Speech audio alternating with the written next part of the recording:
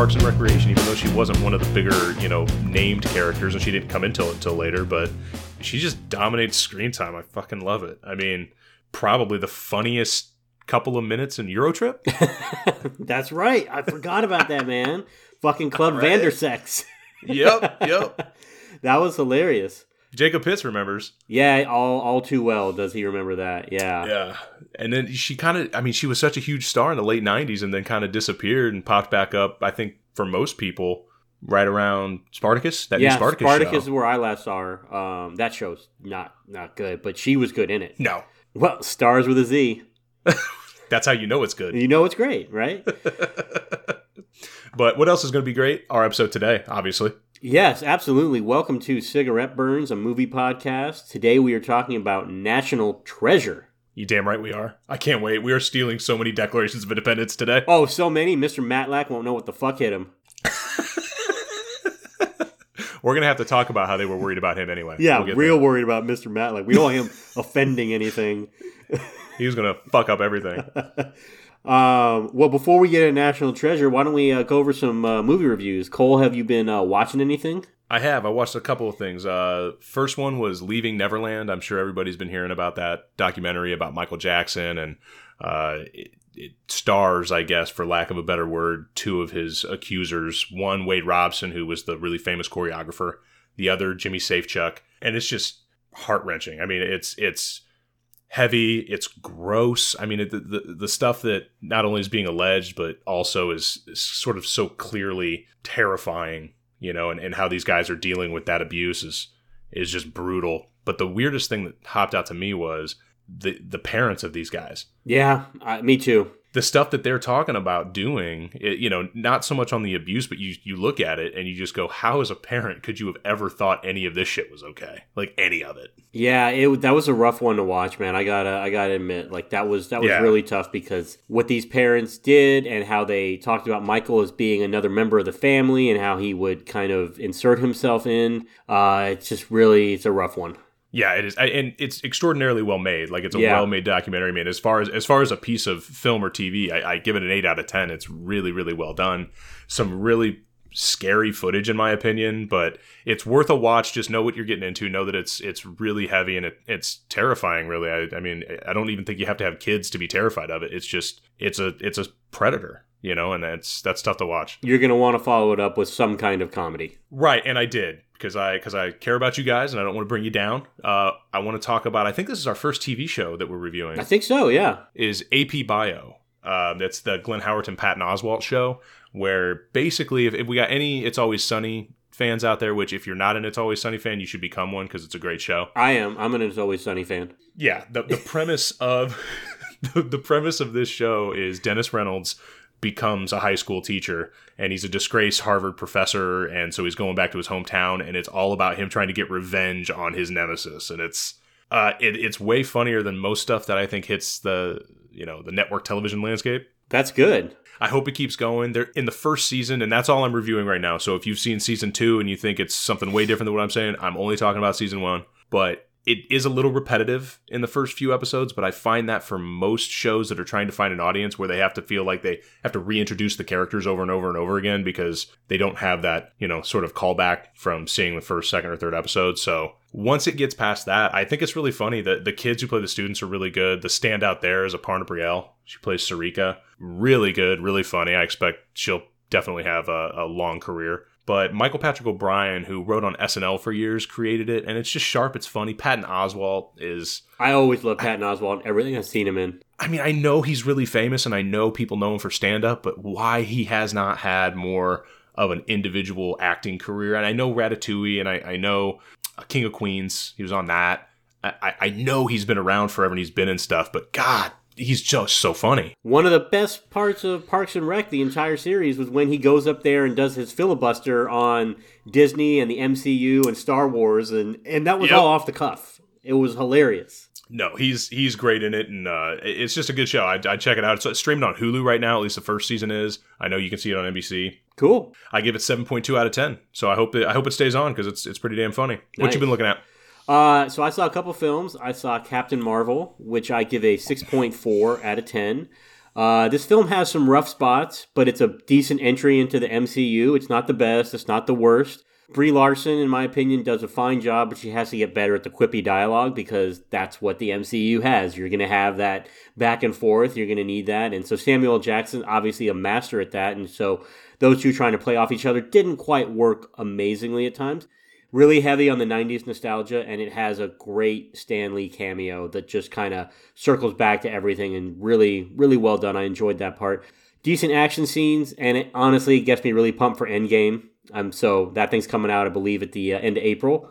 So I'm very, very excited for that. Yeah, I know I've got a lot of catch up to do because I'm nowhere near prepared to be able to even see Captain Marvel yet because I'm a good 10 movies Yeah, you've behind, got a lot of work cut out for you. And with this stuff going off of Netflix, with Disney Plus when that comes out, you're going to have to watch as many as you can. So get that done. Or just get Disney Plus. Or just get another streaming service. That's right. You cut the cord so that now you can just pay for every streaming service. Way more.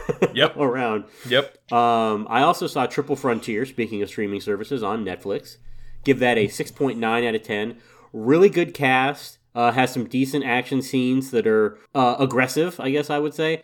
And it has a sense of realism that all J.C. Chandor films do. And you cool if I take a second here? I have a J.C. Chandor story, actually. Yeah, you've been on this soapbox for years, and I think it's one worth hearing, so knock yourself out, man. So, he's directed films such as All Is Lost, Margin Call, and A Most Violent Year, and all of his films have a real sense of realism to them. All Is Lost, I thought, was a great film. I really don't know if anyone saw Robert Redford stranded on a boat in the middle of the ocean, and he has to survive, and it's so enthralling just to see him go through. He's such a great actor to begin with, but just to see him go through everything that he does in order to survive and what would you do in that situation kind of stuff. But J.C. Chandor, on the heels of A Most Violent Year, was signed up to direct Deepwater Horizon and wanted to approach it like he does everything else from as realistic a standpoint as possible and wanted to make a true-to-life film. Mark Wahlberg was already attached to the film at this time, and he was like, okay, Mark Wahlberg is playing this electrician character who's kind of in the beginning and kind of in the end of the film. So basically his script was Mark Wahlberg's only going to be in like 20 minutes of this movie, and it's going to be an exploration of what happened with the spill and all that. Whoa. Are you trying to tell me that Mark Wahlberg's ego potentially fucked up a movie? I can't really speak to what exactly happened, but in the end... In the end, it's an exploding love story? In the end, Chandor was fired. Pete Berg came in, said, what I'm going to do is I'm going to make you guys... There's a solution. He comes in and he says, what I'm going to do, I'm going to make you guys love Mark Wahlberg's character, and at the 30-minute mark, I unleash hell. And so we're going to have the explosions, it's going to be a survival story, so everything that Chandor wanted this film to be, to tell the true story, throw out the fucking window, throw it in the water, whatever you want. And nicely done. Well done, sir. And you ended up with the Deepwater Horizon that we got, which was fine, but honestly, I wanted to see the J.C. Chandor version. So that's my J.C. Chandor story. I know it's a little long, but this movie, Triple Frontier, Oscar Isaac just needs to be in more things. He's such a good actor, and this thing explores themes of greed and serving country, and Ben Affleck is pretty rough in this fucking film. You can tell that, like, rehab was around the corner. It's some rough Affleck, man. He doesn't look great in the trailer. He just looks struggling. Weathered, I believe, is the term that I would use. He's got some pain behind those eyes. But anyway, those are what I've been watching. So let's get right on into National Treasure, all right? Damn right. All his life, Benjamin Gates has searched for a treasure no one believed existed. Don't you get it, Ben? The treasure is a myth. Dad, I refuse to believe that. But what he thought was the final clue 108 years of searching, and I'm 3 feet away. is only the beginning. The Declaration of Independence. You think there is a treasure map on the back of the Declaration of Independence? The map is invisible. Why would we make this up? Where's your proof? We don't have it. Did Bigfoot take it? Word about the map is bound to get out. Ian's gonna try to steal it. 90 seconds. The only way to protect the Declaration is to steal it. What? He will go to prison, you know that, right? Yeah, probably. Nicolas Cage.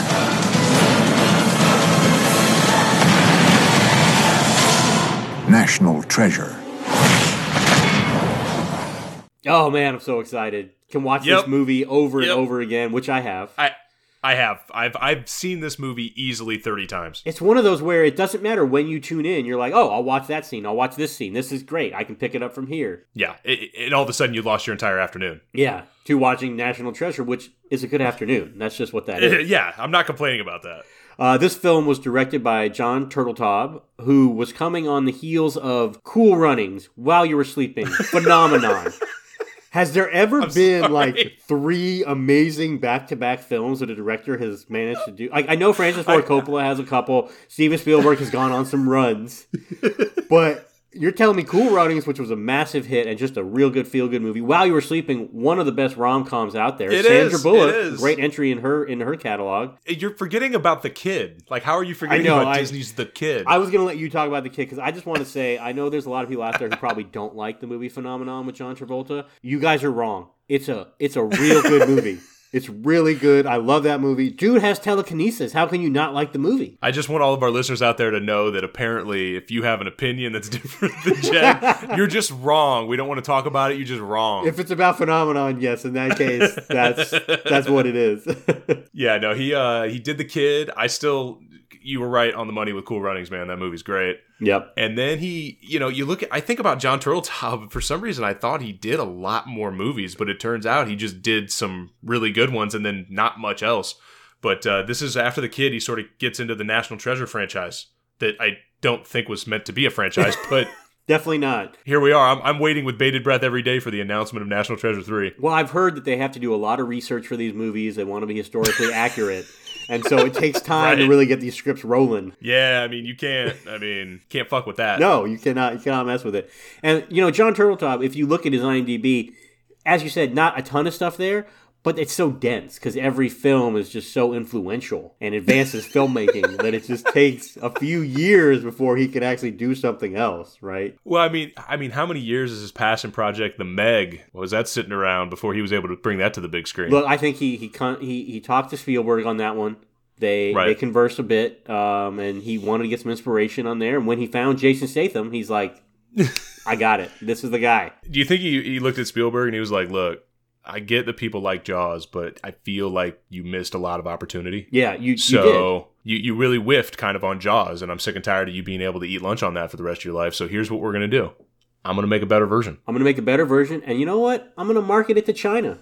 Because a lot of people there that watch movies, and this movie can make a ton over there. So. Yeah, didn't it make about $48 here and like $600 million overseas? I believe it made a lot overseas, and yeah. But this National Treasure, so let's start talking about that, because this has some crazy people in the movie. This is a great cast. I mean, it's in this movie, I remember when it came out, and people weren't like talking or pubbing National Treasure a bunch. It was just, hey, check out Nick Cage is in another movie, and it ends up making $175 million. I mean, it did obviously well enough to get that second one, but it's got a cast of a bunch of people or had seen, and it turns out they just worked well together. The chemistry's just really good with all of them. The chemistry's great in this film. I mean, Nick Cage, coming off of Adaptation, for which he got a Best Actor nomination. I love that film, and I love his performance in that movie. His performance really in that movie is, I mean, he plays two characters which look the same but are completely opposite, and he pulls that shit off. This is part of the debate, which we'll get into, I'm sure, of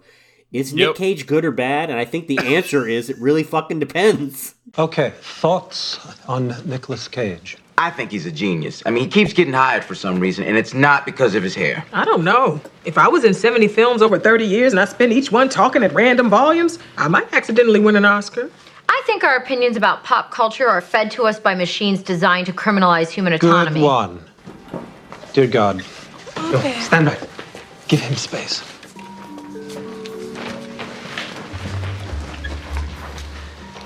Nicolas Cage, good or bad? A challenge, certainly, but not unsolvable. Because all actors have distinct values, which I use to find answers. Abed, how much Nicolas Cage did you... Enough! I watched enough to find the answers. Because this is my reality. This is how I learned to be. And my being doesn't allow for Nicolas freaking Cage, okay? Oh, yeah! Oh, yeah! Oh! Oh!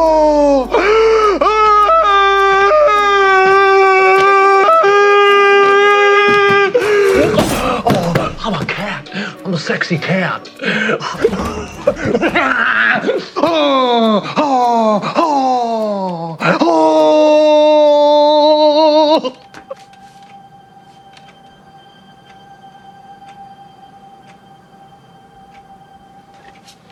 Ahmed, think of something safe like Holly Hunter or Don Cheadle. Ahmed? That was brilliant. That's about as well as you can sum it up. Yeah, that's about. I don't know that we can do better than that. Nope. Also coming off Matchstick Men at this time, which is a film that I love, Ridley Scott film. Sam Rockwell. I think it was the first time I'd really seen Sam Rockwell, and he was so good in that movie. it was a softer version, I would say, of Catch Me If You Can. You know, that was that Ridley Scott era where he was sort of, I don't know, sampling the Spielberg catalog, I guess would be the nice way to say it. I had never really thought about that until you mentioned it, but you're absolutely right. But, you know, I think this was a weird choice for Nick Cage at that point, because I think the adaptation was sort of the reintroduction of Nick Cage, because we had the Leaving Las Vegas. He's doing great. He's amazing. He won an Oscar. Maybe he's the next generation. Maybe he's going to be the best actor for 10 or 15 years. And then he's like, yes, I'm going to do The Rock. Yes, I'm going to do Con Air. Like, I'm going to be in those movies, okay? Well, and he won the Academy Award for Leaving Las Vegas, and he beat out, I believe, Richard Dreyfuss for Mr. Holland's Opus. So once you do that, I mean, you've climbed the mountaintop. I mean, and he took that win, and he decided, I'm going to win an Oscar and immediately do The Rock, Con Air, Face Off, City of Angels, Snake Eyes, 8mm, Gone in 60 Seconds. Do you think he was just taking everything that was offered to him at that point? Like,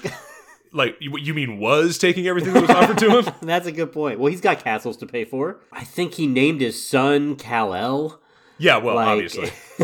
I get that. But yeah, no, Nick Cage, I just remember thinking, at least to myself, I guess I don't want to put this on anybody else, but I thought, man, this is kind of a weird, back to the action films of the 90s for him, which was a weird step, especially after getting that Academy Award nomination, but fucking worked, man. And it makes me look back and say, I wish he would have done more action movies, because he's good in them. He's very good in them, yes, absolutely. He gets the tone. So who else is in this film with him? So yeah, it was a really good choice, you know, for him, and he makes great choices in the movie. And then, you know, he's in there with Diane Kruger and Sean Bean, who, for those Sean Bean fans out there, this is one of the very few films he doesn't die in, so get excited, okay? That's true. It's very exciting. And TV shows he doesn't die in. Spoiler alert. Yeah, so he might have died in prison at the end of this movie, but we don't know that, and he doesn't show up in the second one, so whatever. Nope. Diane Kruger coming off of Troy, which was a big old disaster of a movie. Yeah, not her fault, though. Not her fault. I thought she was perfectly good in that movie. I actually like her in a lot of stuff, particularly Tarantino, man, when she was in Inglourious Basterds. She's so fucking good in that movie. Yeah, she's great in that. We have a couple of old timers that show up in this movie for paychecks, I think. Jon Voight's all in. Is this not one of your favorite Jon Voight performances? This isn't. No, this does not rank up there. No. This isn't Varsity Blues, man. Okay, good. And then we got Harvey Keitel, who maybe he was just in town for a couple days. I mean, only has the name Sadusky in this film. Can't even give him like a first and last. I don't know why he's there. I think they just asked him when he was like, yeah, no, I'll be in your movie. They're like, just if you want to name it, like whatever you want to do. Doesn't matter. You tell us. Maybe it was a Dustin Hoffman in The Holiday kind of thing where he just happened to be walking down the street and they're like, oh, we're filming a movie here. We're going to do a little graduate thing. Why don't you be in the blockbuster when we do that? And he's like, yeah, sure. And he shows up in his fucking sweatpants and he's just like, there he is. He's in the movie. That's how Hollywood works. They did get a good, 75 seconds out of Christopher Plummer. So yeah, they definitely did. He's always good, man. He is good. Like this movie is very funny and there's a lot to make fun of. And trust me, we can definitely do that. But the performances are fine. And this is one of probably the most understated Nick Cage performances you're going to find. He tries to eke in his Nick Cageisms every now and then. But Turtle Top's probably like, all right, first take, Nick, do what you want. Second take, we're going to do what I want, and we'll see which ones we take. It's kind of like that Days of Thunder, like his way, my way. I love the concept of him having a Days of Thunder directorial philosophy. Yeah, I'm sure he does. Nick Cage plays Benjamin Franklin Gates. Yeah. Little on the nose there. Little bit on the nose. His grandfather, Christopher Plummer, plays John Adams Gates. See, you gotta read a little between the lines to get that one, though. You really do. Jon Voight plays Patrick Gates. No middle name on that one. Fuck that guy. Sean Bean plays Ian Howe. Diane Kruger plays Abigail Chase. And Justin Bartha plays Riley Poole. So we'll be referring to them as their characters throughout. I mean, how did we forget to mention Justin Bartha? Oh, we're going to mention him. And we're going to mention his vocal inflections that he chooses to make throughout this, his pronunciations, which are all over the fucking map.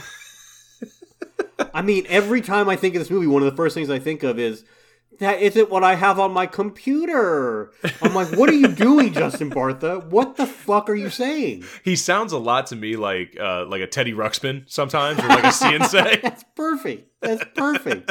He absolutely does. Oh my God. So this, I will say, this film clocks in about 2:10-ish, and you could cut a little bit out of it. But that being said, it doesn't take any time to like get you into the story. Oh, it moves right along, right in the plot. They use Christopher Plummer at the beginning with a young child actor to just sort of tell you the whole story of why we're looking for this treasure, right? And which was good. And I love the flashback war sequences from, like the Crusades, which, by the way, as a quick history lesson, they really paint the Knights Templar to be like really good guys. I don't remember that being the story I learned. I don't know about you. No, it wasn't the one I had learned either. Some vicious fools, if I recall. But anyway, the Knights Templar come down, they put all this treasure together and all that crap, and this kid is just amazed. And yeah, he's glued. Although he asks like a really weird question when he looks at him, he's like, are we knights? No, dipshit, we are not knights. Like, what are you talking about? Are we knights? What the fuck are you thinking? Already I'm like, this kid's gonna be a moron. Like, Jesus. There's no, and that's the only plot point that I really have a problem with, is that kid apparently ends up to go to fucking MIT. Like, no, this little kid? That kid ain't going to MIT. No, absolutely not. So as you said, they had amassed this treasure forever.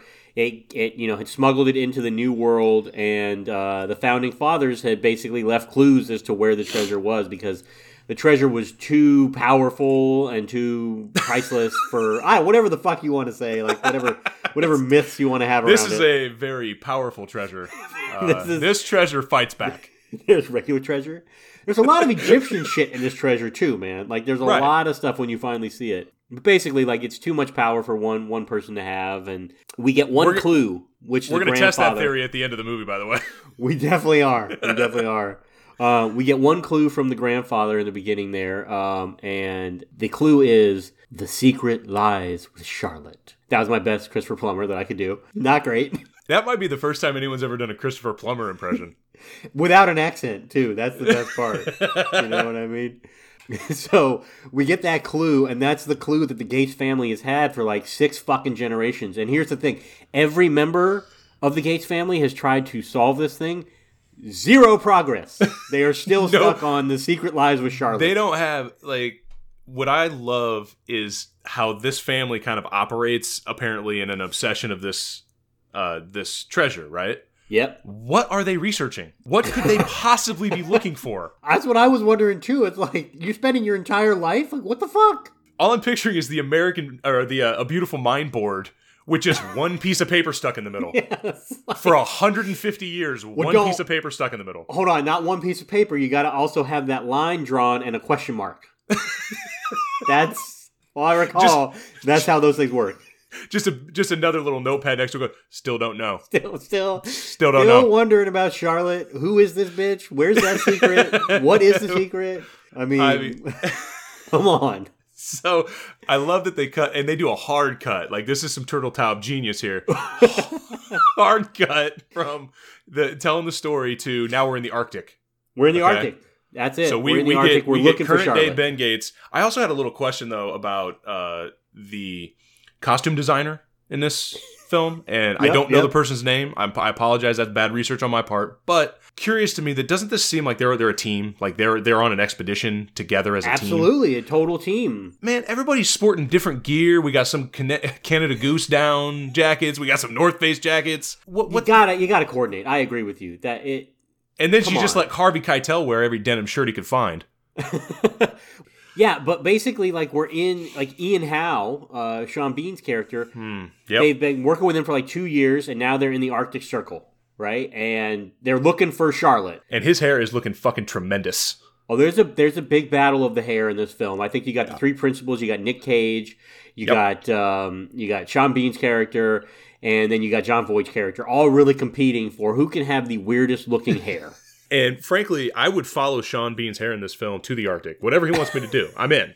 It's all good. That's true. That's a good point. But yeah, so they're going through, and there's this Thank You for Smoking describes it the best when they're trying to figure out how to smoke cigarettes in space. And they're like, just invent the thing and then throw in a narrative line that's like, this is why we can smoke in space. Oh yeah. Well, thank God we invented the whatever the fuck, so now we can do this. Right, exactly. And there's maybe the best example I can think of. It comes from our boy Riley. How could the ship wind up way out here? Well, I'm no expert, but it could be that the hydrothermic properties of this region produce hurricane-force ice storms that cause the ocean to freeze and then melt and then refreeze, resulting in a semi-solid migrating landmass that would land a ship right around here. And now we've solved all the plot hole devices or all the plot holes in the film. This is how the Charlotte ends up in the Arctic Circle. Which I think before they make the trip to the Arctic, because Hal's crew seems pretty tight. Like his crew of goons seems like they're pretty well locked in, and they've done a lot of I guess theft and crime together. Yeah, it sounds like it. I feel like there's communication between all of them, but it feels like that one of the guys in the film, it's like his first day on the fucking job, because he has not been this has not been explained to him before apparently, and he literally looks out the window on this gigantic expanse of the Arctic and goes, I don't see a ship. Yeah, that was a great line delivery by him, by the way, because I believe that he was really a moron. Did they think he was going to get out to the Arctic and be like, oh, there's a big fucking ship just like right on top of everything? Why has no one else seen this thing on the snow? You guys, I can't believe nobody has found you. It took you 150 years to find the Charlotte. It's been right here. Right here. Oh man, it's pretty funny. It's pretty funny. So the Charlotte turns out to be a ship. And he got so lucky finding that. First of all, it turns out it's about 3 inches below the snow. Yeah, no, he had to do a lot of work. There was a lot of scientific investigation. And he literally finds the one piece of the ship that says Charlotte. Mm-hmm. That's just, right there, I think we're supposed to learn Ben Gates, lucky guy. Very lucky guy. Yeah. So they find this ship, and they go down, and there's a lot of gunpowder, and there's a lot of, obviously, dead bodies. But there's one specific barrel that the captain is, like, guarding. So Gates, he clocks it right away. He knows. Some fucking Sherlock Holmes deduction there. Jesus. Absolutely. He's like, why is the captain guarding this barrel? Maybe because he fucking died, and his body just limped over and fell on that barrel. That's a Cole, possibility. You're wrong. That's not why. I'm sorry. I apologize. So it turns out this barrel has a fucking pipe in it, and Gates decides, oh, I know what this kind of pipe is, breaks it off. It's like, oh, there's a scroll on here. I know what kind of pipe. Oh, that's a meerschaum pipe, dog. You don't know what a meerschaum pipe is? Come on, who doesn't know what kind of pipe that is? Anyone who has the extensive American history background that Gates has will know that. So he knows that pipe, and so he breaks it off, gets some blood, got to put the, take the scroll part of the pipe, see what's on there, and then we get this classic riddle. The legend writ, the stain affected, the key in silence, undetected, 55 in iron pen. Mr. Matlack can't offend. It's a riddle. I mean, it took him 150 years. I got worried at this point of the film because it took him 150 years to solve 5 words. Yeah, I'm like, shit. I mean, they're never going to figure this thing out. Turns out, Ben Gates is our boy.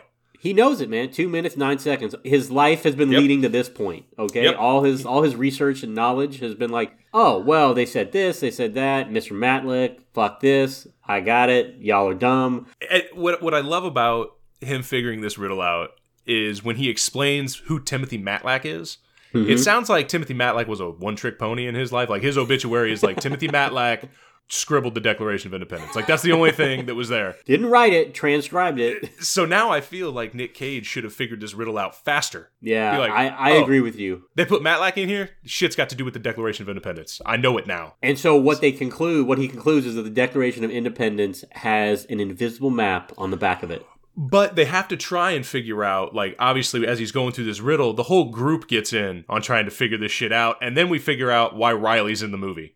Unless the key in silence could be... prison. Albuquerque.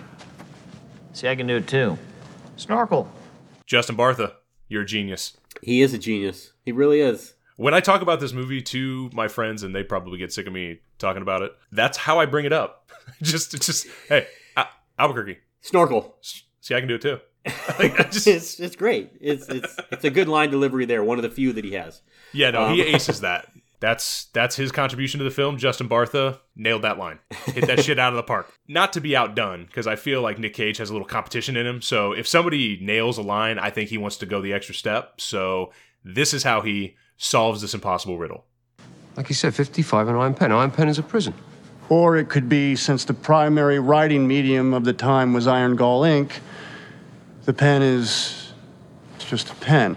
But then why not say a pen? Why say Iron Pen? Because it's a prison. Wait a minute, Iron Pen. The iron does not describe the ink in the pen.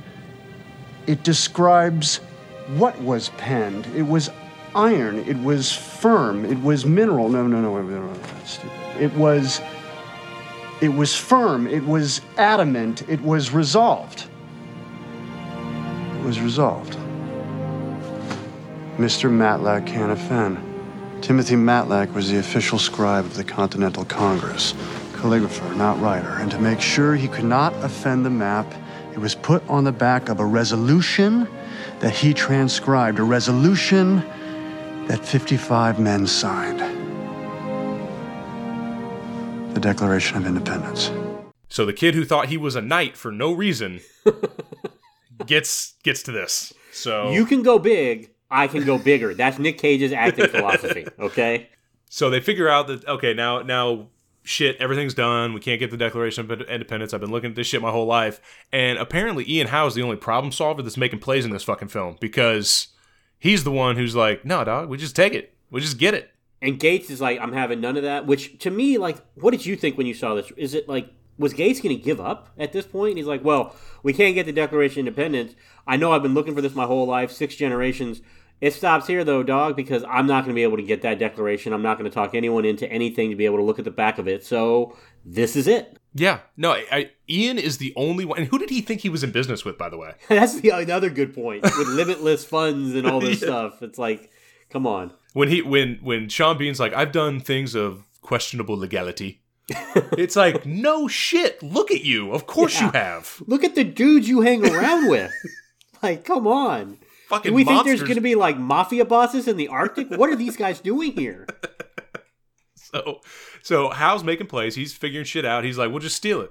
We'll give it back, but we'll steal it. We gotta examine the thing. Done deal. And Gates at that point is like, fuck off. We're not doing that. I do not want to find this treasure. I'm having zero part of it. I'm giving up. That's it. We're good. And so Ian Howe's next problem solving leads to the attempted murder of Ben Gates. And Riley Poole, let's not forget. So they blow up the ship because obviously it's filled with gunpowder that's been there forever. But I think Gates is the one who actually lights the match and kind of sets off the chain of events there. Yeah, well, again, because Gates, and this line actually comes from the next movie, but he gets lucky a lot. He does. So he apparently knew, like, oh, all we got to do, blow this fucker up. We'll hide over here. We'll be fine. We'll just literally walk away from it. Yeah, he's like, there's a smuggler's hatch over here because I know everything about history and everything that ever has happened in history, so I know this thing's going to have a smuggler's hatch. Done. Maybe that's the only research they ever did into the Charlotte was like, oh, we got the plans. I did find the plans to the Charlotte. Probably found the plans at some fucking drive-through somewhere because all these documents, as we'll discuss, are available everywhere and just so easy. Right, yeah. So they obviously get out of that, and it immediately jumps into, well, we got to just kind of go rat on Ian. Yeah, let's go tip off the CIA, the FBI, the NSA, everyone who will actually listen to us for a minute. We're going to tell them about this. Right. And so that's where we meet Dr. Abigail Chase. And there's really good chemistry between Nick Cage and Diane Kruger in this film. Like, Absolutely. It's instantaneous, too. Like, I know films aren't made, in order, but our first meeting with them, you instantly see the connection. She's making fun of him, but sort of respects him from, his knowledge of, even though he's under a nom de plume, because apparently the Gates family's misadventures are fucking famous, and everybody knows who this family is. Everyone knows, like, oh, you're that crazy family with the founding fathers. I mean, of course I know who you are. That's why you had to use a fake name. Well, I mean, they had not progressed past 1832 in their search for this thing. So are they just I don't get it. I don't get that part of the film. Do you think they were going around all these generations telling people, like, look, if you join me on this quest to find this treasure, I will tell you what the clue is. It has to do with the Founding Fathers, but I'm not going to tell you the clue now because I don't want you to know where the secret lies. Figure it out. But I'll tell you, and then they couldn't get anyone. Like, Riley's the first person who's been like, yeah, I'm on board with this. Let's do it. Yeah, I'll quest with you. Yeah, exactly. I do want to point out, though, when Gates goes into Chase's office for the first time, he notices that she has all the George Washington campaign buttons, but that she's missing one. And I think this is very good direction and very good writing because obviously Gates is the missing piece for Abigail Chase. Yeah, that's why they did that. That's exactly why they did that. That was the depth of the screenwriting. It really was. To actually give some credit to the screenwriting, there is no detail that is said in this movie that isn't meant to inform what's going to happen immediately after that thing. That's right. She's missing the, 98 inaugural or whatever it was and needs that button. Who has that button? I don't know. Who do we think? Just so you're not too confused, he then goes, I found one once. So now we know he has one. Yes, I found one once. Yep, he does say that. So they're explaining to Dr. Abigail Chase about, is she a doctor? I think she is, right? Yeah. Yes, of course she is. Are you kidding me? PhD. And so they're explaining to her that the Declaration of Independence is going to get stolen and that there's a secret treasure map on the back. And she's like playing along and then she's like, oh, did Bigfoot take this? And all this kind of shit. And so then Gates But it's funny. It's a cute scene. It's all good. Yeah, we're done. Cool. We warned you. That's it. So now Gates is kind of like, well, shit, man, we got to do this ourselves. We got to stop him from stealing the Declaration of Independence by stealing it. Right. And they go walk to it in, anybody who's been to the National Archives, that is definitely where they filmed it. It's just all these documents in sort of this half circle. And this scene has the greatest ventriloquist acting I've ever seen in my life. Because it goes on for a couple of minutes and they're trying to talk so low and be so serious. Yeah. The mouths don't move. So, but this scene does give us one of the most memed lines you'll ever see in film history. If it's any consolation, you had me convinced. It's not. I was thinking, what if we go public, plaster the story all over the internet? It's not like we have our reputations to worry about. Although, I don't think that's exactly going to scare Ian away. 180 years of searching, and I'm 3 feet away. Of all the ideas that became the United States, there's a line here that's at the heart of all the others. But when a long train of abuses and usurpations, pursuing invariably the same object, evinces a design to reduce them under absolute despotism, it is their right, it is their duty to throw off such government and provide new guards for their future security. People don't talk that way anymore. Beautiful. Huh. No idea what you said. It means if there's something wrong, those who have the ability to take action have the responsibility to take action.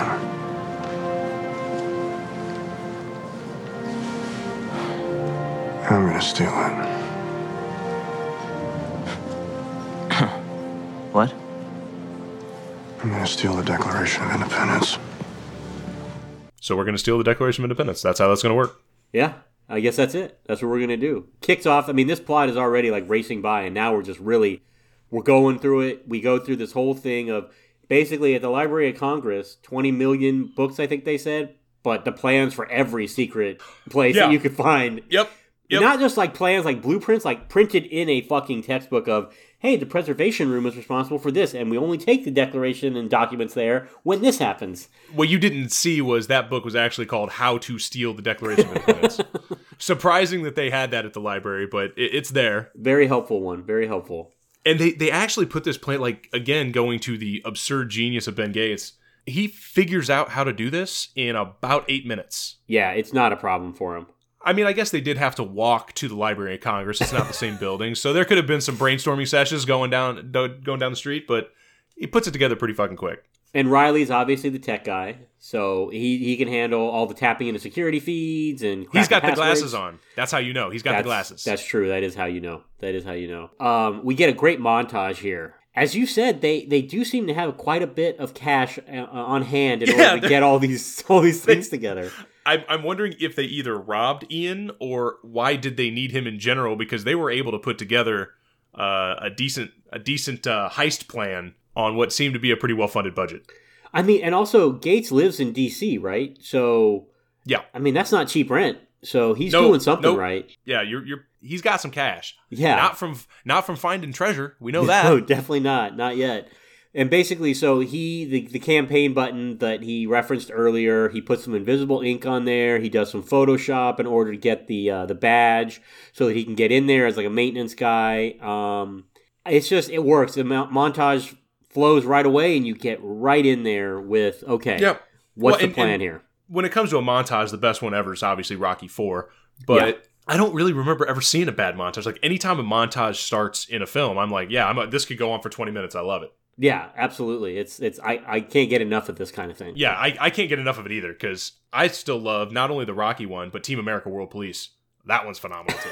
Well, you're going to need a montage. You're going to need a montage. You even have a song for the montage. It's perfect. So basically, they try to break in there. Their plan is Riley's going to use a green laser that anyone can see, attaches that to his camera, heats up the Declaration of Independence sensor so that they have to take it down to the preservation room.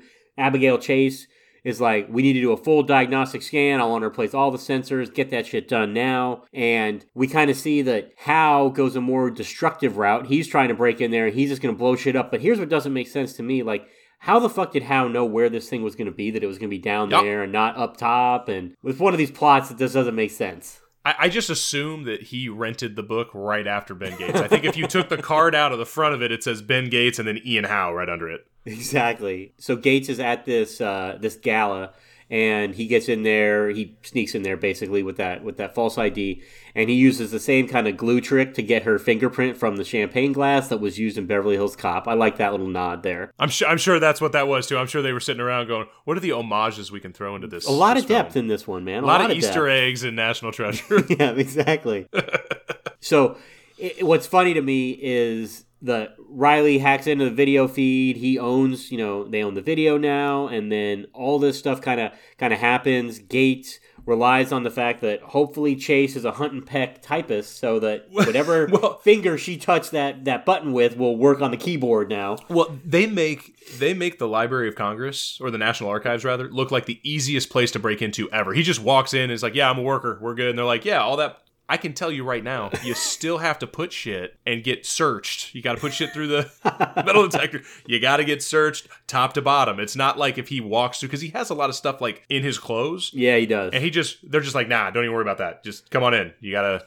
None of that like, "Oh, sir, why are you wearing a tuxedo under your maintenance uniform?" That looks quite odd. Nothing like that. But some of his best acting does come when he's trying to get Abigail to touch the glass. Yeah, that's true. I also enjoyed his breakdown of the bravery that is our founding fathers. A toast, yeah? To high treason. That's what these men were committing when they signed the Declaration. Had we lost the war, they would have been hanged, beheaded, drawn and quartered, and my personal favorite, had their entrails cut out and burned. So... And there's Nick Cage. He can't hold it off forever. He can't hold it off. You're going to have it. You're going to have it, and you got it at the end. Put that little Nick Cage stank on it. It's all good. That man, our boy makes a choice, okay? Yeah. He makes a choice there. He goes with it. But this scene really works for me because this whole heist, it's a great mix of tension and comedy throughout. It is. No, the tonality of this film is perfect.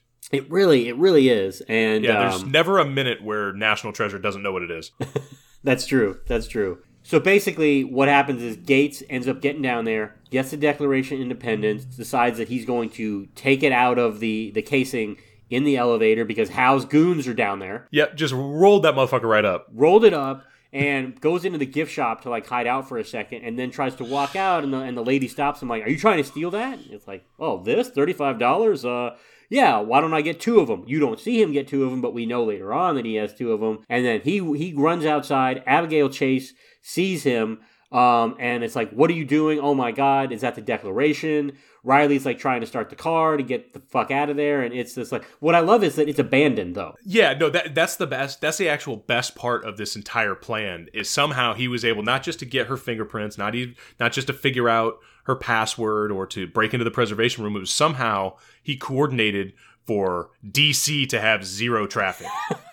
I don't know how the fuck he pulled that off, because that has never happened. I lived there for 6 months. I've had friends who've lived there for years. My wife lived there for 4 years. I've driven in that place, top to bottom, packed all the time. Yeah. But not tonight. Not on this night. Not on the gala night. No. People just stayed in. It's all good. Inconspicuous van on the street.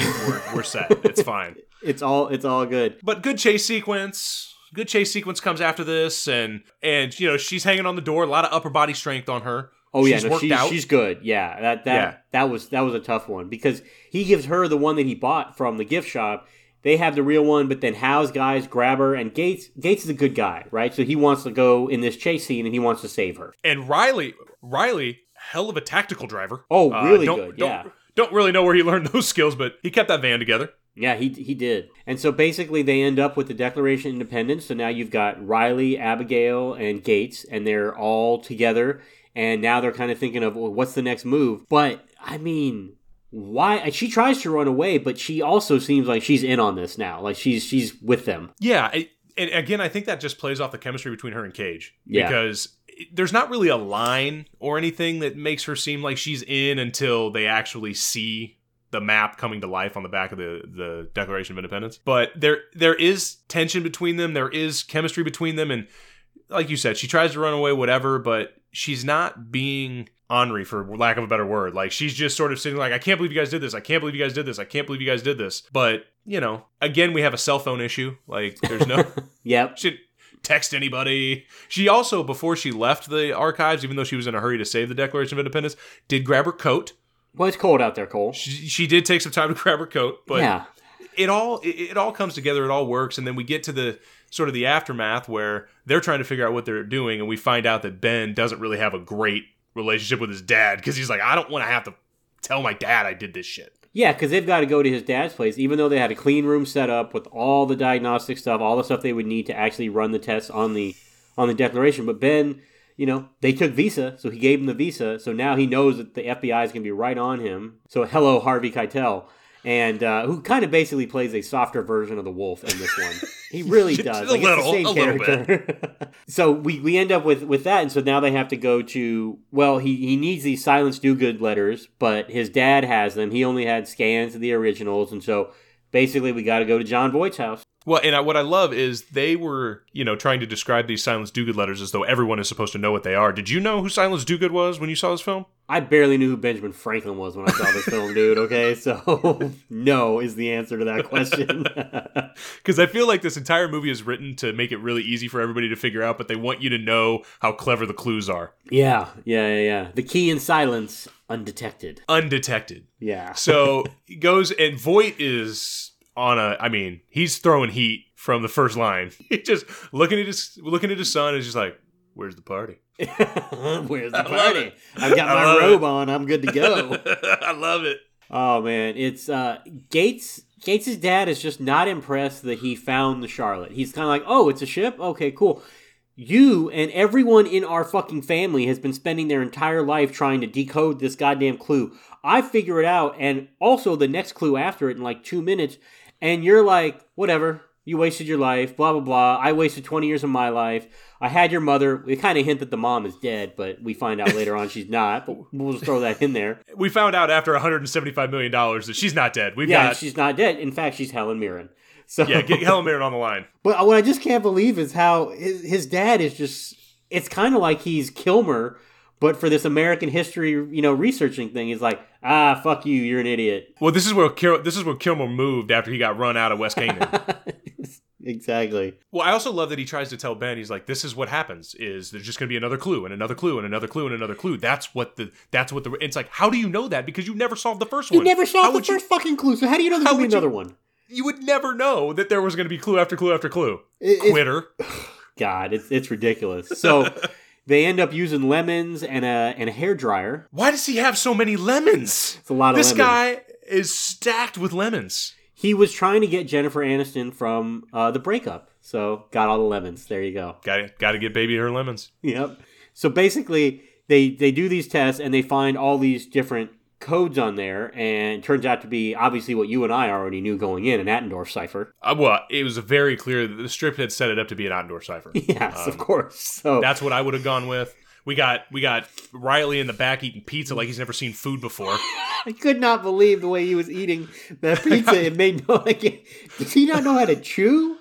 Like that's an interesting way to digest, but hey, to each his own. Yep. But once they put the lemon juice and the heat, gotta have that heat. Gotta have that heat. This is also a love story. This is a love story. This is okay. This is the point where I gotta take a step back. Do it. To me, this is Indiana Jones. I think the elevator pitch for this film was Indiana Jones. We need another one. Let's set it in 2004, and that's all I got. And and they were like, yes, I want to make that film. And to me, this is a much better fourth installment of the Indiana Jones franchise than Kingdom of the Crystal Skull, but I digress. I agree with you. It has a lot of similarities. It's just not as well directed as Indiana Jones. No, it's not. But yes, there are a lot of similar plot points, like guy finds treasure, always wants to give it to a museum, doesn't want to keep it for himself, falls in love with somebody he's chasing a treasure. There are plot points that I guess are... But there's no whip, there's no hat, and there's no Harrison Ford. So, I mean, there's some similarities, but Indiana Jones this ain't. So anyway, there is, like you said, there's this love interest going, and it's really good. And they're examining the document. And all of a sudden, the cipher comes up, and that's the moment where Abigail's like, "Oh, now I believe you 100%." She's full on board. I'm all in. So they kind of put together this Attendorf cipher, and they're like, "Shit, we got to get out of here. FBI is on our ass." And so they take a car and a little bit of money from the dad, and they head to Philly because they got to get the Silence Dogood letters because John Voight, in his unending idiocy, gave the Silence Dogood letters away to the Franklin Institute in Philadelphia, which takes us to Philadelphia because the thing is, we got to hit all the American history points, right? So we started in DC, and now we're going to Philly. Yeah. And other than the Liberty Bell and cheesesteaks, does Philly offer us anything? That's all you need. That's you don't need more than that. Yeah, that's pretty much it. So they basically go there, and then Riley, because he's like concerned, and everyone's concerned, like Hal is on their trail, and Hal also figures out that the Silence Dogood letters are there because the S is capitalized in the clue, and you only do that when it's like a name. It's a name. It's a name. Yeah. Hal is really smart. He's a smart guy, and I like Sean Bean. I like Hal's character, his character in this film. I like Hal. He's evil at times, but not like crazy evil or anything that. He wants this fucking treasure. He's just determined. Yep, exactly. Okay? And I also enjoy the little bit where, like, when the bad guys are on the computer, they're always using Yahoo. When the good guys are on the computer, they're always using Google. I don't know why that choice was made, but that's true. That's a nice. Again, there's layers and depth to this script. The onion of this script is endless. So they get this kid to work for them. Yep. They're like, we need a little child labor in the film. So they have a kid go in and check, all the letters, and they really are humming along with figuring out these clues now. So they get the whole, or Riley gets all the letters together, and he gets really excited that, he knows, oh God, it's the Liberty Bell. He goes back and he says, here's what the clue is, pass and so they're like, oh, obviously it's the Liberty Bell, idiot. So, Riley gets put in his place again. But he gets to put them in their place real quick right after that because they're trying to figure out at what time this shadow casts on the Liberty Bell and all this stuff. And so, like, Ben Gates is like, oh, shit, on a $100 bill, there's the whatever that Independence Hall, the housing of it, and I'm going to look, and he takes the water bottle, all that stuff. Oh, I know what time it is. Oh, shit, we missed it for today. And then Riley's like, no, we didn't. Daylight savings time. Because Riley's a fucking genius. Yeah. I do want to point out, though, Riley does say daylight savings, and technically it is daylight saving time, because you are saving time. Wow. Wow. I got to throw one of those in every now and then, man. Come on. That's where we are, huh? No, I love it. Hal also figures out the Liberty Bell fairly quickly, so they all end up there, and this culminates in a chase scene. And can I just say that shadow, very specific. Yep. Like that, I mean, these clues are just coming fast as you can find them, and they are figuring them out even faster. And like, yeah, no, that brick right there. It has a Freemason symbol on it. Yeah, inconspicuously stamped with the Freemason symbol. Mm-hmm, mm-hmm. Beautiful glasses. Gorgeous. Beautiful glasses. Benjamin Franklin, man could design some glasses. Yeah. And so, again, they figure out that very, very quickly, but then they get caught with how we have our chase scene where we've got Nicolas Cage running, which he's an athletic guy. He was just jacked in Con Air. And Ghost Rider. Obviously Ghost Rider, forgotten classic. But he just looks a little uncomfortable running in this film. It kind of, I had flashbacks to like Jack Nicholson in The Departed. With like limbs just flailing everywhere, like nothing's in sequence. It's crazy. It's like, how do you stay upright? I don't get it. But these are as much as I like the chase sequence here. This is where the movie starts to me like we could have tightened up the chase sequence a little bit. Yep. Gotten on to the next thing because nothing really gets accomplished other than we get to the end. Abigail falls. Ian gets the declaration, and then Gates gets caught by the FBI. Yeah. Which all that's really important stuff. It's just kind of a long chase sequence with guns going off, and it's basically let's take a tour of Philadelphia. So that could have, we could have shaved a couple minutes there, but at the end of the day, Gates is with Harvey Keitel, and Justin Bartha and Abigail Chase come around the corner, and they're like, "Oh, nope, stay away, get away, go back." So they didn't get caught, and then Ian gets away with the declaration, and we now get to the FBI where. We really get, I think one of the most important scenes is when they show Harvey Keitel's fingernails, that fucking pervert. Like, what was going on? All I could think of when I saw his fingernails, because they're that creepy length a little bit. They're just a little long. And all I could think of was In Doubt. Oh, yeah, that scene where Philip Seymour Hoffman is talking about, like, manicuring your nails and shit. He's like, I keep mine a little longer, but they're neat. They're clean. I'm like, yeah. And you are also going to go after children, you fucking freak. Yeah, that was rough. That was a rough one. That's true. And so when I saw those fingernails on Harvey Keitel, I was just like, gross. Yeah. Well, I mean, they're also showing his hands so they can show that he is part of the Freemasons. He's got that Freemason ring symbol thing. And basically what ends up happening is Chase calls up Hal, makes a plan with them to help rescue Ben from the FBI. So then Hal calls up Ben, says, meet us at the observation deck, and we'll do a handoff. You can have the glasses. I just want us to like get the final clue, and then I'll go off and do my own thing. And so we get there, and it does not go to according to plan of what the FBI is thinking is going to happen. No, a lot of conspicuous technology being used to jam the signals, as it were. Yeah. But I do love how when Gates is talking to Harvey Keitel, that Keitel's like, yeah, no, I know the treasure and all this stuff, and I've got a really good friend of mine, I actually lived with him at DC, that is a Mason. I won't say his name because I don't know if that's allowed. Oh. But I now need to ask him, like, so when you become a Mason, do they tell you this story about, like, finding the treasure? Because, again, how does everybody know about this treasure? That's a good point. I don't understand. That's a good point. So they set up, and Gates jumps in the water, and he's like, "I'm really sorry. I'm not against you, Sadusky, but I found a different way to get out of this, and I'm going to take it." Gates does not want to go to jail. He's very clear that jail is not where he wants to be ever. And so, Sadusky keeps telling him, "Well, somebody's got to go to jail." Yeah. We'll see Sadusky return to that point a little later, but he gets out. He goes across the Hudson, and then we have this gem. Agent Dawes, do you have a visual? Can you see Gates in the water? Sir, it's the Hudson. Nothing is visible.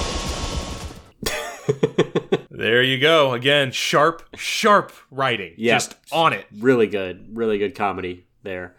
So he gets, he has the glasses. He looks on the back with Hal and the declaration. And he sees beneath Parkington Lane and here at the wall. So we get these two clues here. And what does Gates' dad say? Of course, Jon Voight, always supportive of his son in this film. Just another clue.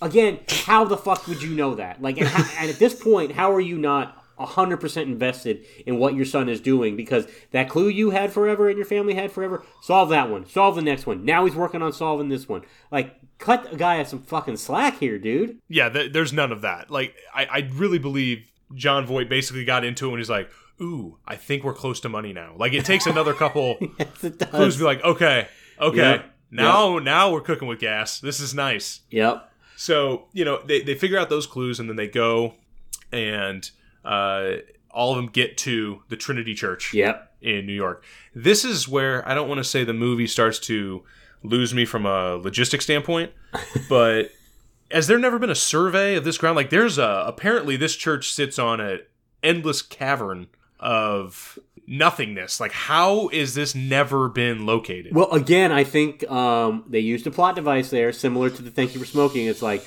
even though the subway like runs so that you can fucking feel the subway under the church, it's like, oh, we're under the cemetery. So they're not going to fuck with any of the ground under the cemetery because, that's hollowed ground and all that kind of shit. Well played. So I think that's kind of what they were intimating there. So we get down there, they find that Parkington Lane is a dude, who's just chilling in his casket because he's been dead for a long time. He's just chilling. He wasn't doing a ton. Not doing a ton.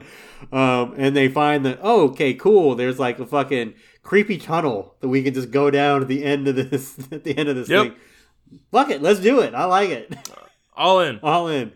So they all go down there. I think a couple of the goons stay up top. I'm not sure why Voight has to go with them. The goons could have just watched him. I mean, he's an older dude. It's like, come on.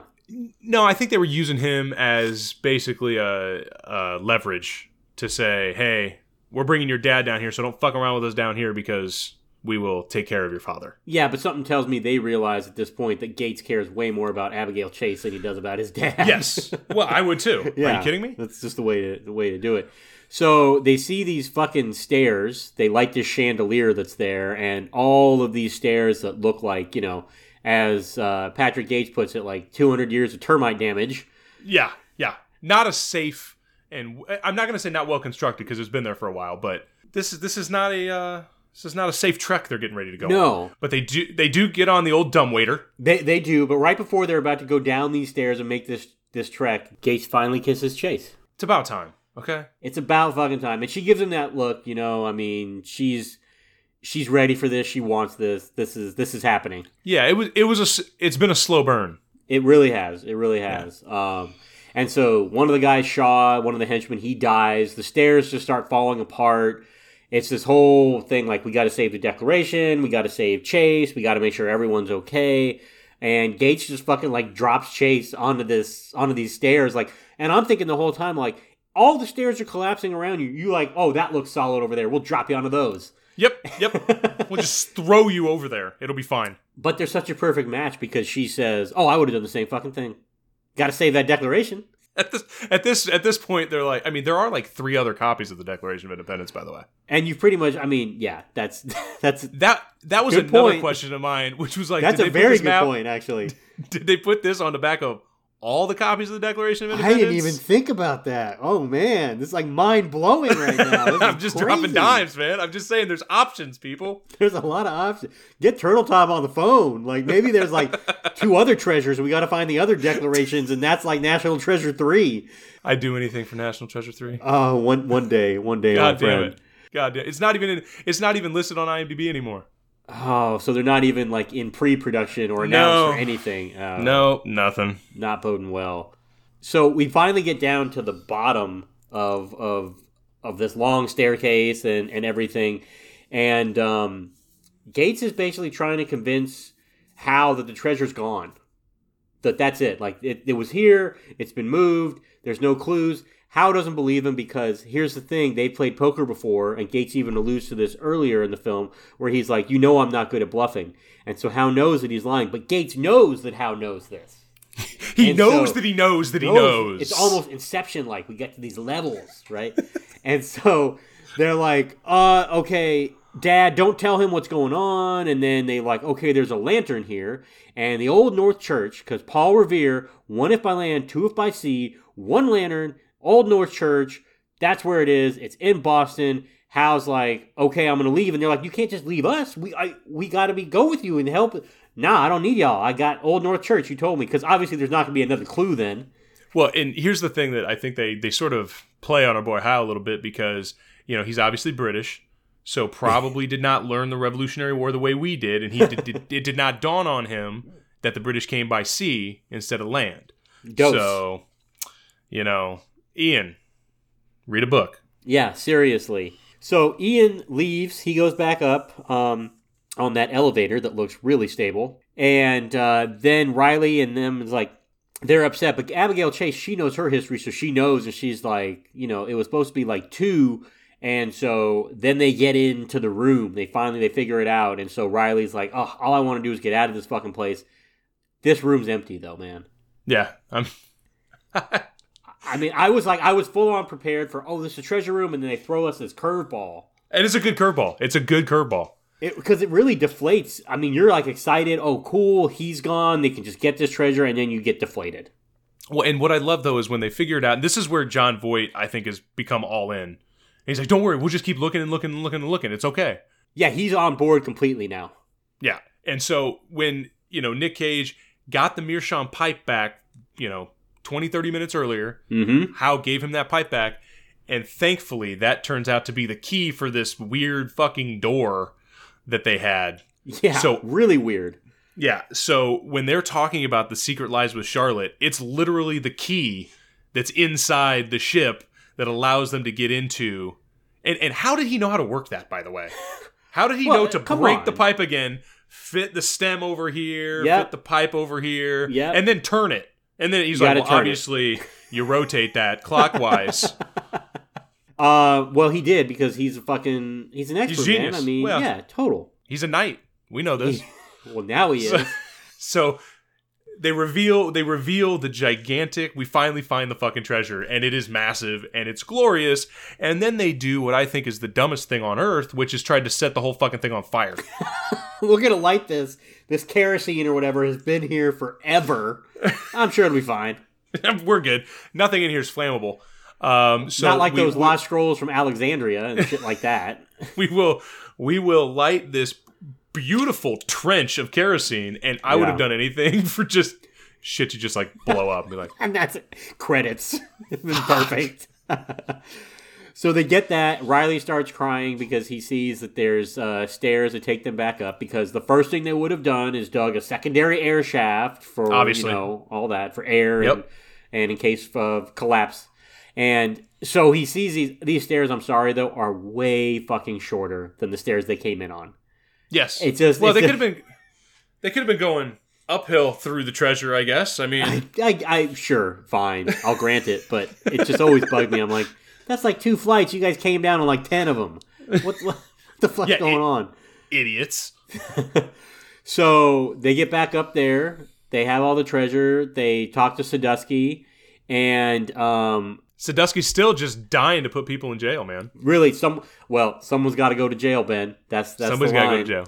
And so he's like, okay, well, I know where Howe's going to be, and so then we cut to Howe, and then I don't know. You get this great reaction from Gates. Look, cop car. Long as I'm in here, you're just gonna sit out there, aren't you? I don't know. That's a great reaction, but that doesn't feel like it's from that movie. That must be from something else. That's a deleted scene or something. something must have happened. But gets the point across, though. It definitely does. But Gates doesn't have to go to prison now, and it's like a happy ending, because now we see Riley, Chase, and Gates all together outside of Gates' new mansion that he bought. Yep. And they basically were offered 10% of the treasure, which turned out to be like $10 billion, but they split, 1%. So it's like $50 million to Riley, $50 million to Gates, and Riley's got a Ferrari, and Chase and Gates are together now. And you're like, oh, sets us up for a sequel because she gives him a map. But I think that was like, Disney's, we can't really do sex, but we're going to show you this. And so she gives him the map, and we all know what that map is too. I mean, we all might not know, but I think Pacey Witter knows. So that's a good point. Yeah. But yeah, that is a ride of a movie, man. Like it really is a really good action film, huh? I watch this thing probably 2-3 times a year. Yeah, it's just a fun movie you can put on. I mean, the plot never gets too complicated. It's rare for a film like this. No, it doesn't. This movie's not going to outthink you. No, it definitely isn't. And I tell you what, I totally dig the sequel. Yeah, I like the sequel too. I think a lot of people didn't, but I thought they had the perfect mixture of amping up the stakes. Ed Harris is a very dark character in that film. Yep. Way darker than Ian Howe was, and has a bone to pick, but I mean, definitely going for it. Definitely going for it. He's going for it. But no, it was a great sequel, and I mean, that one absolutely sets up for a third one, and it's been 10 years now? With the President's Book from Bruce Greenwood, yeah, I agree. Definitely sets it up. Well, guys, that's National Treasure. Before we get out of here, you got any recommendations? Yeah, Treasure of the Sierra Madre, great film, Humphrey Bogart film from back in the day. Escape Plan is also a good movie. I enjoy that film. Seriously, like, I'm not joking. That's a fun ride of a film, and it's nice to see Stallone and Schwarzenegger together. You just made some history. I hope you know that, because there's no chance that Treasure Sierra Madre has ever been mentioned in the same sentence as Escape Plan. You know that. Hey, that's fine. I'm going to follow it up with The Rock, another good film. Yep. And my recommendation is going to be Con Air. If you're gonna watch Nick Cage in an action film like National Treasure, you got to go back to his roots. Yeah. So I'd say check out Con Air. Check out Face Off. It's great. They're just good, fun movies. It's like looking in a mirror, only not. I can't do better than that, guys. Well, thanks for joining us. You can always find us on Twitter and Instagram at SigBurnsPod. We're currently building the website. We'll get that up and let you know when that's coming out as soon as we can. And I don't think we can do you justice, so we're just going to let Nick Cage take it home. We'll see you next time, guys. Hello. Been drinking, have we? Just a nip. Just pop down to the pub for a pint. Bit of all right. Oh, no, not the beast! Not the beast! Ah! Open my eyes! My eyes! Ah!